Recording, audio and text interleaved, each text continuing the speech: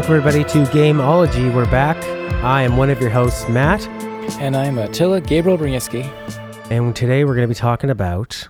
Microtransactions. That's right. Now, off the bat, I think the strongest feeling I have towards microtransactions is the way they're used for evil. And the way that a lot of gambling psychology is used with microtransactions.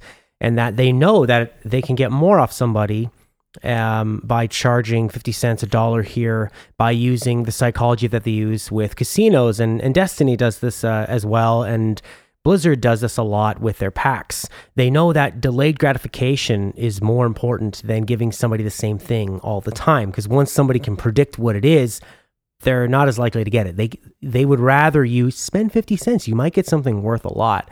And also what we're seeing a lot of the same evil psychology is that free-to-play games that give you, here's the game, isn't this fun? And then they make you wait. And then they give you something, and then they make you wait. And it's, to me, it's just an evil manipulation of a mind. If I'm going to be addicted to a game, I want to feel good about that. I want to be like, wow, Final Fantasy VII was so addicting. I stayed up all night and played it.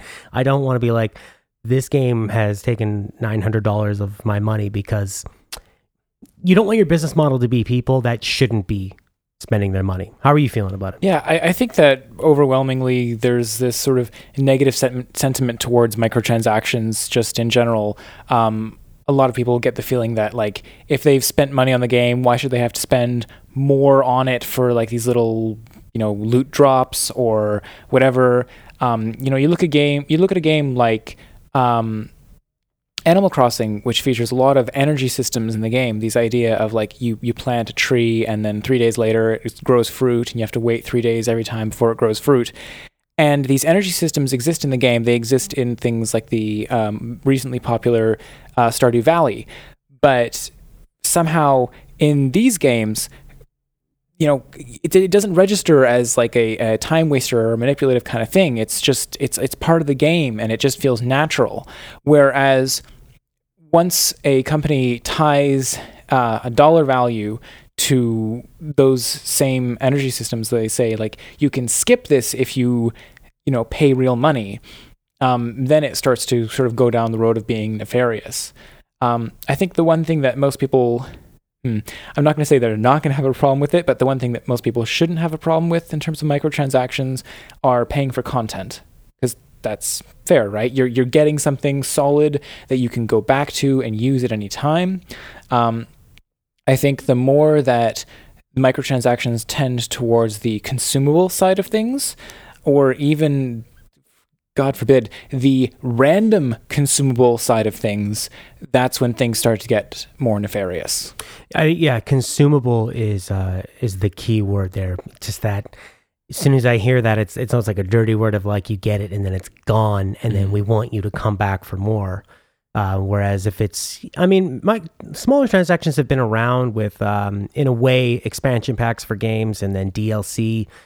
And those make a lot of sense, because you have something that you have it and you have it forever. We're going to be talking a lot about Plants vs. Zombies. Yeah. And one of the biggest problems I loved Plants vs. Zombies 1, and I couldn't get into Plants vs. Zombies 2 as much as I wanted to, because of the sort of ticky-tacky way they had dribbling out the content. And it's like, if they just had an option to like buy it all so you can play it, I would have loved that. But they lost a fan out of me. And I'm wondering if on some chart they're like, all right, guys, we have a lot of mats that aren't going to like this. A small percentage of them aren't going to give us money, but look at all these other people we're going to get. And this is a whole new subscriber base, and these are all the people that play Facebook games. And it just, to me, it feels like they don't care about me. No, and it's very true. They're preying upon a very specific sort of mindset of people. Like, I guess people like us who maybe we don't necessarily play a lot of like Facebook style games. We're more heavily invested in games. We like to sort of, as you say, premium purchase up front. Whereas a lot of people, they see, hey, Plants vs. Zombies 2 is free. Awesome. Right. I can spend a whole bunch of time on this. They have a positive reaction to it. Whereas once you've been around for a while, it's like, wait a second, nothing really should be free. So where's the catch is what we see. Exactly. That's the realization that people have to make, is that in a single player game specifically, offering free content means they expect to get something out of you. I'm going to tangent here real quick and say in an MMO, making an MMO free doesn't necessarily guarantee that the company expects value out of you directly, because player population is so important in the MMO space that you don't necessarily have to worry about every single player paying in the MMO space. But the fact that they contribute to this larger ecosystem and make the world feel more alive for those paying players, that is the value to them. Yeah, I mean, I think of other microtransactions that are totally fine within it. If it's cosmetic, to me, I don't mind at all. And I've never been really into the cosmetic side of things. I don't care about what my player looks like to others. Yeah, me neither. Yeah, they could wear like a garbage bag, it's fine. For me, it's always been about the game. And if the microtransaction starts affecting the game, that's where it can be a bit of a problem. And that's something we've seen over the evolution of multiplayer games, is this customization where in a way you start playing kind of a different game than everyone else. I jumped into Black Ops 1 last night with my little brother because it was one of the only games he had. Yeah. And he had never played, he'd only played zombies. And he was amazed at this whole like perk system. And he's like, why do those people have better guns than me? I'm like, well, they've put in the time, and you need to put in that time, because filling the bars up and chasing. I mean, I still remember playing Modern Warfare and really like going after certain guns and like using a crappier gun to get all these headshots. And in a way, that is kind of a microtransaction that we see today. But back then, it was all game. You had to put in the time and the effort, so it didn't feel like a ripoff. And maybe it was a bit annoying that somebody had a better gun than yours. It's all part of the progression system of the game. Exactly. It was like if you come across a level 99 monster in an RPG and you're level 1, you don't be like, that's not fair, he's level 99. But if you can grind and get that your own way, that's part of the satisfaction of games. But once you introduce money to it, where if somebody kills you because their bazooka shoots further than you, that's garbage. Yeah, I think that even if there are some people who insist that there's nothing wrong with the microtransaction model, they say like, oh, if you spend this much time playing a game, isn't it worth throwing a couple dollars at anyway? And I never liked the idea of, I guess I spend a lot of time on this, I should throw some money at it. I still feel like I would have liked to made the premium purchase up front. Just because the developer spent a lot of time on it, and you should give them money right off the front.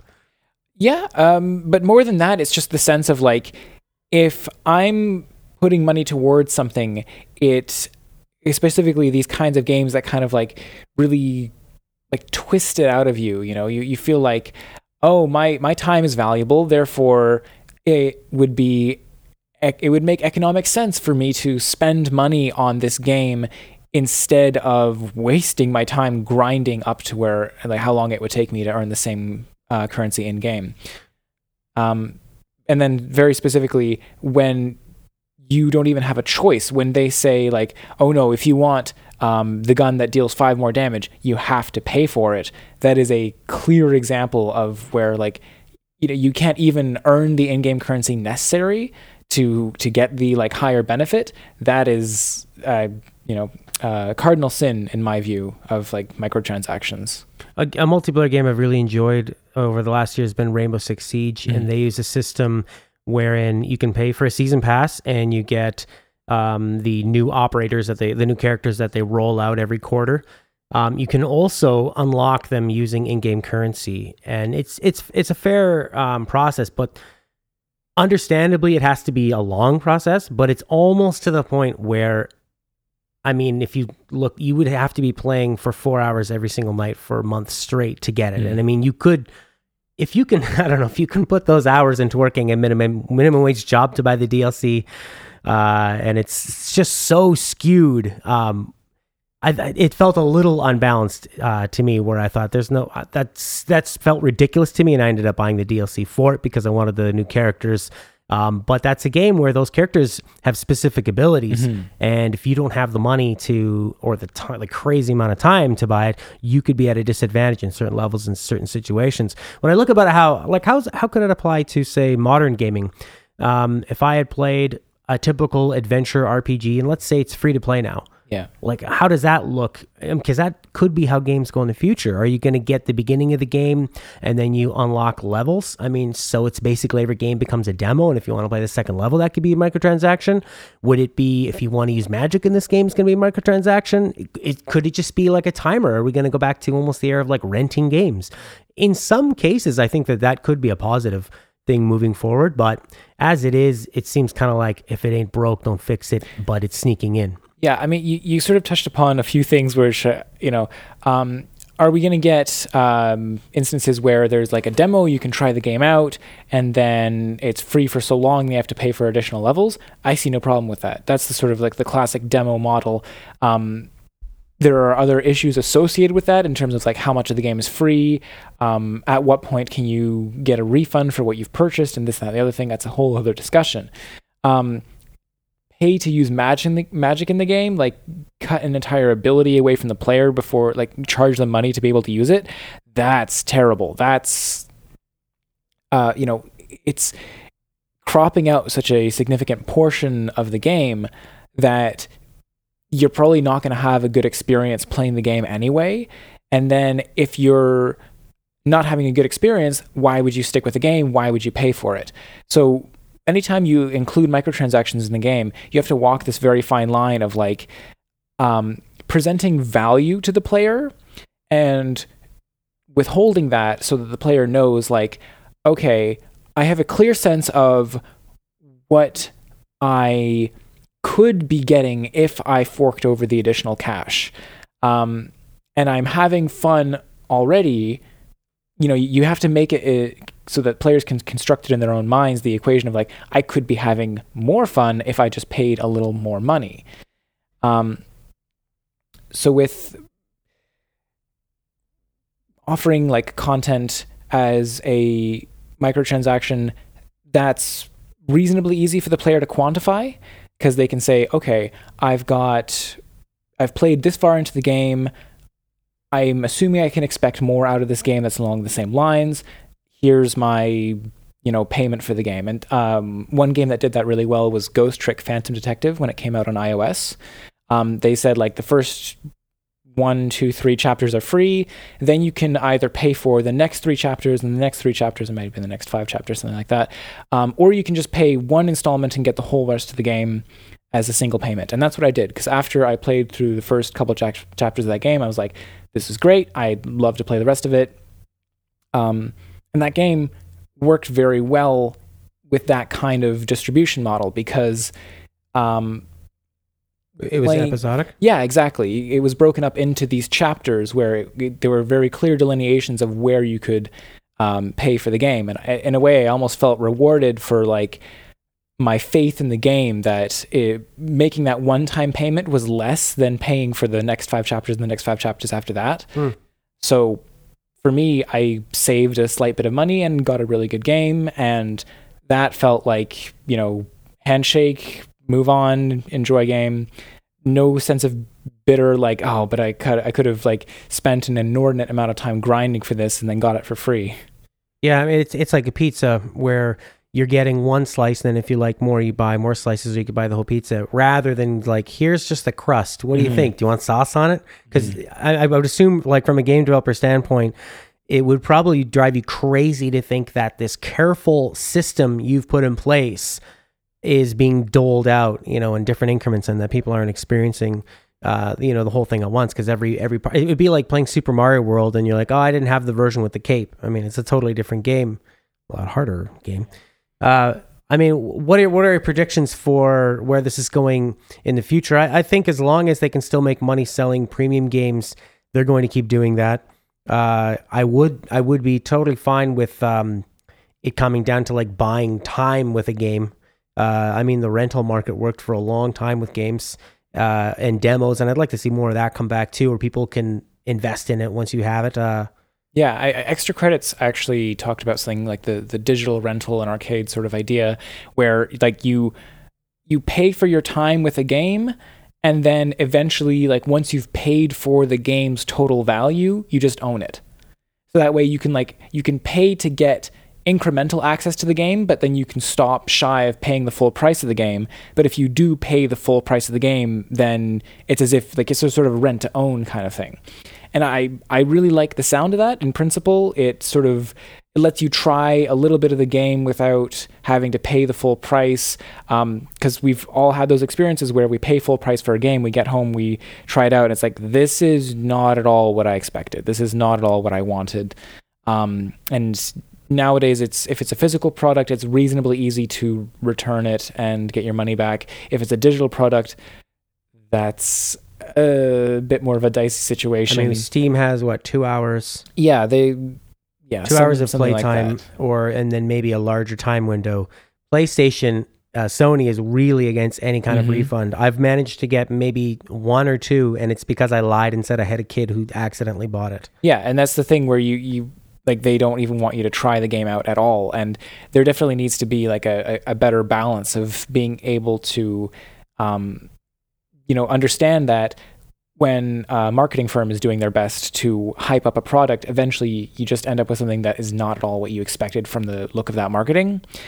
And therefore you need to have measures in place to protect the consumer and people to be able to reclaim, get their money back because they were sold something that doesn't hold up to reality or doesn't hold up to what their expectations were built up to by the marketing department. Is there a specific game you're talking about here? Because there's a pretty big example of No Man's Sky. Yeah. A game that's half a victim of hype and half a victim of a few fibs that were told. Yeah, I mean, I've heard a lot of No Man's Sky talked about. I didn't get the game for myself. It didn't strike me as interesting. Like, as amazing as everyone was hyping it up to be, I just kind of saw what there was shown of the game. I was like, there's nothing here that would make me want to play this. Yeah. So that's definitely what I thought. I thought that's a really great system you have, but where's the game? And it turns out that the game was this survival piece they sort of added on. But I mean, one of the few things that people have been correct in calling out is that they were specifically told there was going to be, you can play with your friends. And like playing the game at the same time as your friend while on the phone with them is not really playing a game with your friend. So they have a lot to answer to on that situation. But yeah, it was a game that was just built up out of hype, and he was offering a pretty generous refund rate on that. We kind of drifted a bit from our discussion of microtransactions, but okay. Well, you want to talk about what Plants vs Zombies, what they did wrong? Yeah, I mean, you kind of mentioned at the top of the show how like you reasonably enjoyed the first game, and so loved it. Yeah, and I had a lot of fun playing the core game, which I'd paid for. But then they added a whole bunch of microtransactions because I believe Plants vs Zombies was originally developed by PopCap, and then PopCap was bought by EA, and I believe, not 100% sure about this, but it feels like they slapped microtransactions onto the game where there wasn't when it was originally released. Plants vs Zombies 2. Well, Plants vs Zombies 2 was developed from the ground up to have microtransactions. Yes. They added them to Plants vs Zombies 1 as well? Yeah. Oh my God, they just Frankenstein them on. Oh God, did they ever. There were some things which were fine, where you were genuinely paying for new modes, new content. That felt reasonable. But all of it could be done with in-game currency. And the in-game currency model that they added to that game was so broken. Like, they did this really weird thing where the idea of farming for currency, you try to find some activity in the game that has a very high yield to low input, easy to do, or difficult to do but has a high yield. Most gamers are familiar with farming for something, whether it's experience or currency or whatever, at some point in a game. They actually added a mechanic to Plants vs. Zombies exclusively for farming. Okay. Yeah, it was called the Zen Garden. And it was the that's a good name for stressful part of the game. It was so stressful because you have these, you buy plants and the plants spit out coins. You don't get the coins unless you have the game open. You have to have the game open. You have to tap those coins as the plants drop them.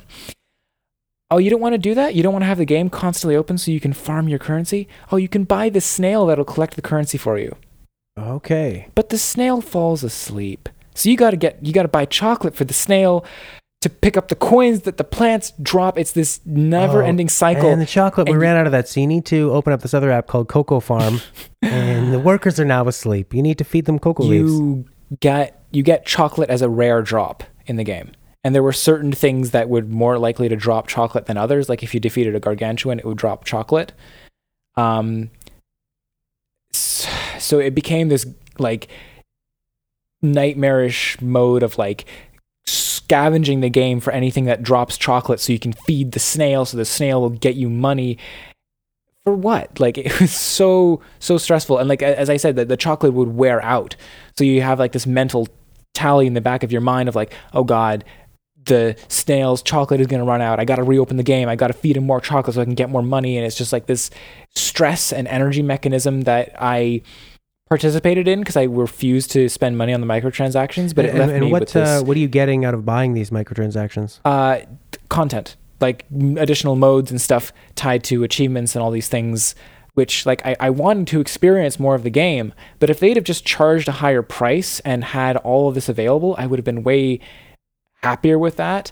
Like, because overall, this microtransaction Zen Garden thing left me with a really bitter feeling about the game. Whereas I originally really liked the game, but having participated in that, the feeling like the stress of like the ticker counting down, and if I don't feed the chocolate to the snail, I'm not getting the optimal amount of money out of this, and just the thing like compelling you to have like the game like opening and reopening, trying to get you back into the ecosystem. Like it's a Skinner box. So the purpose of a Skinner box is to create operant conditioning, which basically means that through a combination of stimuli or punishment, you're creating conditioned behavior in the player. And what they can use that for is to create a sort of like a feedback loop of you like pouring more money into the game, just basically using this cycle of reward, either through fixed intervals, random intervals. Like the way that the Skinner box operates is different depending on which kind of behavior they're trying to elicit in the player. And a lot of games that employ energy systems are nothing more than these psychological traps, which compel you to like open the game on a sort of recurring basis and keep you in the ecosystem. Games like Candy Crush are very much like constructed to be a Skinner box. Like you don't even have to peel back that many layers to like reveal how it is this like really terrible thing to be doing to people. The fact that they offer most microtransactions in that game at the point where you have failed a level, like you've lost the level. Oh no! But here you can pay $1 to get this item, which you can use to win the level. Like they wow. Construct the people have this idea that a match 3 game is random, that like just random tiles are falling. It's not. They have such tight control of like where things are falling. It's like a scratch and win. Yeah, and like random like power-ups will trigger in the game that it looks like, oh, it's so good, I'm getting all these points, but those random power-ups are popping very specific like candies on the board to make others fall into line such a specific way so that I remember what I said earlier in the episode about constructing the equation in the player's head. You know that by paying that money, that $1, just $1 purchase, that you will win the level. Because you can see everything on the board. You can say like, oh my gosh, if I only had 3 more moves, hey, I can buy 3 more moves. Right. It's so specifically constructed just to like hold victory behind a paywall. You end up spending, or some people are so compelled by this, especially because of the social aspects they introduce into the game, that they end up spending so much money on these games. Stupid amounts, like way more than you would ever reasonably spend on a game that's actually like fun and well made and isn't just trying to manipulate you and extract as much cash out of you as possible. Like the fact that microtransactions come in these increments of like, oh, you can spend $1, you can spend $5, you can spend $10, you can spend $20, $50, $100. Who's going to spend $100 on a crappy mobile game when you could spend half of that and get like an amazing game for 3DS or something like that. And it just, the value is completely skewed on those kind of purchases. I've mentioned this before, but Jason Mewes from Jay and Silent Bob was talking on the Game Informer podcast show, and he's big into like mobile games, and they're asking him like, what games do you play? And he's like, I don't have time because I have kids, so I play this mobile one, and it was like a pack opening sort of like DC Universe kind of game. And he got in trouble from his wife because he had spent thousands of dollars in a month, on it because of that psychology of it. And if you have, a certain amount of disposable income, but the scary thing is that these things can be connected. Well, they're always connected to credit cards. And that means that people could easily spend a lot more money than they have at a very small incremental rate that you're playing every day. And it can add up really fast. And that just leaves such a bad taste in everybody's mouths, except the people up at the top that are raking in the money of it. The people that are working for these companies making art assets, they're not happy with it. Nobody's really happy except just the top part getting the money. And I don't think it's really healthy for the industry. But you look at gambling, you look at like these machines that are in bars, and you look at scratch tickets that are at gas stations. That is thriving. Yeah. So no matter and those don't even have a colorful, well, slot machines do, but I mean, I would say they're less fun than saying Plants vs. Zombies. So those will thrive. I think that it's attacking a different consumer. You and me are not interested in Plants vs. Zombies 2, but a completely different group of people are interested in Plants vs. Zombies 2. My only hope is that these people, I was watching an older guy, huge guy in a big truck with a dog playing Candy Crush. And I thought, man, what if they made a Candy Crush that had a story, like an interesting character? What would happen then? What if there was like an RPG of a Candy Crush? What if these games are actually fun? I don't know if that'll ever happen. I don't know. Could this be a gateway drug for this guy to come over and be like, what's Zelda? No, I don't think so. I think that they're not going to bother to create these kind of stories and these kind of games because it actually detracts from the mechanism which they have so tightly constructed. I think that they, these companies aren't looking to create experiences or games or any of these kind of things that have any value for the player. So why should they make a story? Why should they spend any amount of the money that they could be spending to, squeeze more money out of you? These are corporate decisions, fueling psychological traps. There's no way they're ever going to try and make good on any of this. Like they're not going to pull a Scrooge and sort of turn around and put all this to good use. That's just not what these people are interested in. And Candy Crush is a particularly vile beast because they're only charging $1 at a time. Like I was mentioning earlier, how there's these ridiculous, like you can spend $100 in one go. Maybe somebody does that just to be crazy and they like make a YouTube video of opening 50 packs in Hearthstone. Or if you're just deep into the addiction of it and it becomes, you don't have the foresight to see that this is crazy. But right. If you're so involved in it, that doesn't seem crazy. Right. And when I was researching all this stuff, I was looking at the App Store and realizing that there's all these games that charge like these ridiculous, like hundreds of dollars at a time that you can just throw away. But which is the game that's making the most money in the App Store? Candy Crush.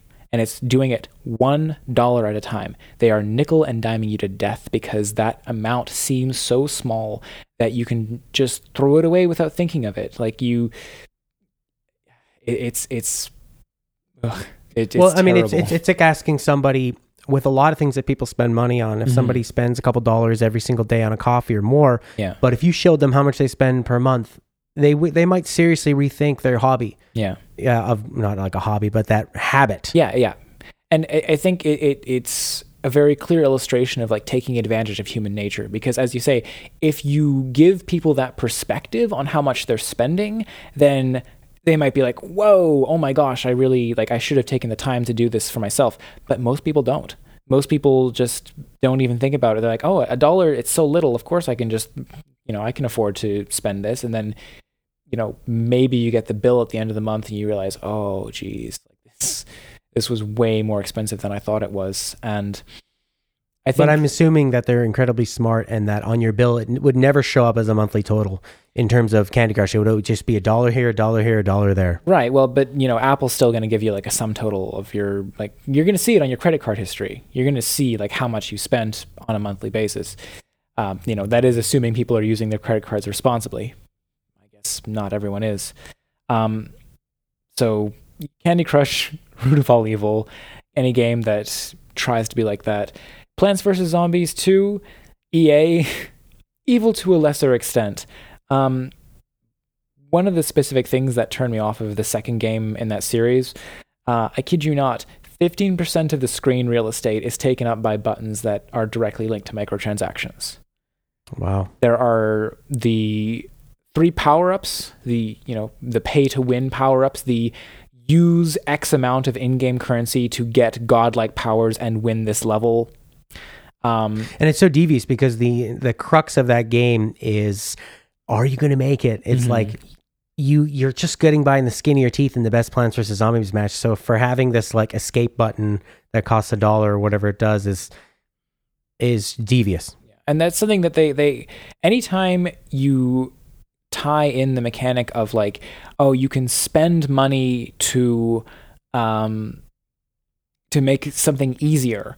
How can you possibly argue that the developer is not then motivated to make the level artificially difficult so you have to pay to win?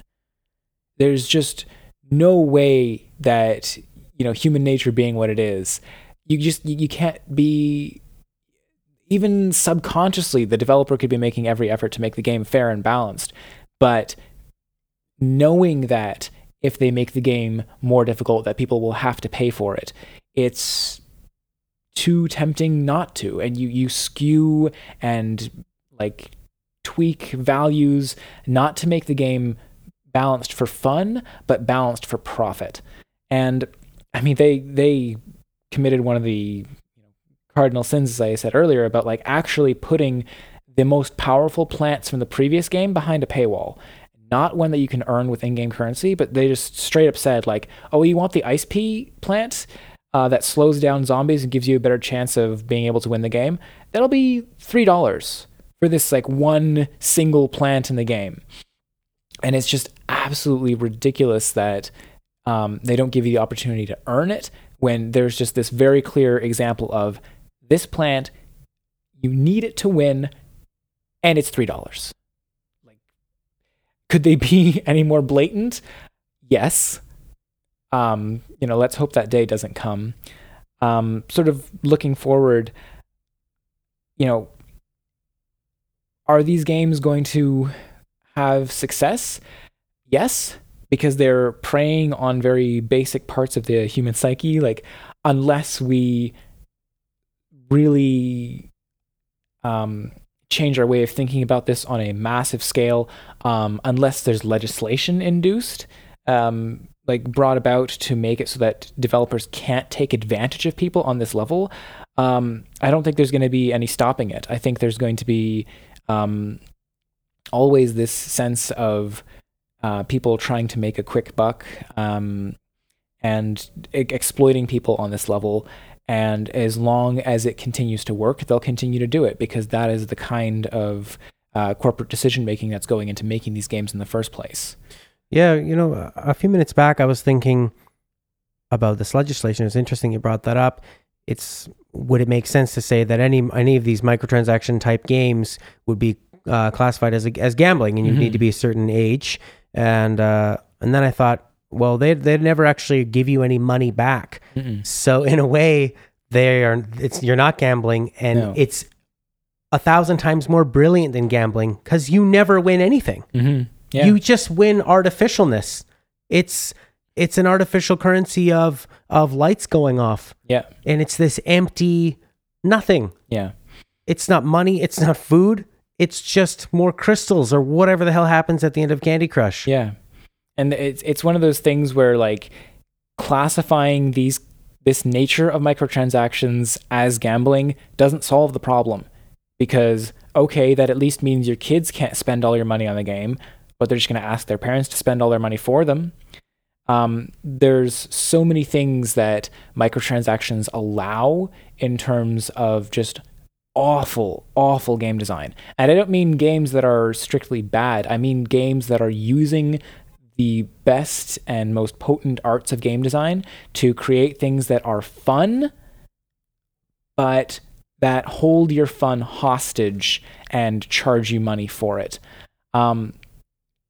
I definitely believe that microtransactions have a place in our industry, that they can be used to provide content. Ghost Trick was a fantastic example. Next up, we're going to be doing a discussion about Hearthstone, how it handles microtransactions better. Not perfect, but better than most of the games we've discussed on this podcast. So I feel like it would be rash to say that the industry should be, that they should be banned as a whole, because there are very clear instances where they do make sense and where they do enable for consumers to get all they want out of an experience without paying full retail price for an experience that they don't commit to. Like if you only play a certain percentage of a game, and you're dissatisfied with it, or you're not going to continue it, you get better value out of it by only having to pay a portion of the cost. So there are clear examples of where microtransactions are good and beneficial to consumers, but overall, all we need to do is crack open the App Store and look at the top grossing apps. Okay, good, Minecraft is on there, but most of them are just like various skins on Farmville. They're all these games that are nothing more than psychological traps and don't offer any redeeming value to the consumer. Right. Well, could we offer, if in case you're listening to this and you're wondering, I'm held hostage, what's a good alternative? You could grab a 3DS, you could grab a DS, you could grab a PlayStation Vita. If you like strategy games, you could play Advance Wars. You will spend less money and have more fun playing these games that are a premium experience, that you're actually going to enjoy, games that have actual stories to tell. The difference between, like, I used to play Hearthstone while I was walking home from work, and even though I liked that game, I feel like there are like just other things that you can be, like other experiences that are more rewarding, not necessarily that you can play while you're walking home. Now I play Pokemon Go while I'm walking home. Pokemon Go, does it do microtransactions well? It doesn't feel as evil as things like Plants vs. Zombies or Candy Crush, because they do let you earn all the currency that's necessary. And it is a beast unlike any other we've seen so far, and it's certainly going to spawn a lot of imitators and people who want to capitalize on the same kind of money that Niantic and the Pokemon Company are raking in. And as is the nature of imitators, they are probably going to be much more nefarious about the way they do microtransactions. So we could be on the advent of just an absolute, like, another wave of even more nefarious microtransaction-based games that are just capitalizing on the formula of Pokemon Go. Who knows? I think ultimately there's a lot more that needs to be done to protect consumers. Is it going to come down to legislation from the government or a self-imposed body like the ESRB? I don't know. I think this becomes very quickly a question of ethics and morality, not just like, standard consumer practice and these kind of things, because there are clear instances of these companies taking advantage of people, and you've got a moral dilemma that needs solving here. And it's going to take a lot of careful thinking through and regulation to make sure that it's handled properly and doesn't just wholesale get rid of these things that can be used for good, just usually aren't. Well, that's going to do it for this episode on microtransactions. You can listen to the audio version through iTunes or any of your podcatching software. You just type in Gameology, all one word. It's also up at the 90s Kid YouTube channel, where sometimes I add some cool video alongside it. You don't get to see our faces, but you get to see some beautifully rendered graphical images. That's a 90s Kid, also called Gameology. I'm Matt. You can find me on Twitter at GameThinkTalk. You can follow me on Twitter at BluishGrainPro, or you can check out my website, bluishgrainproductions.com, where you can also submit user feedback and questions to be featured and answered on the show. Bye for now. That was hefty.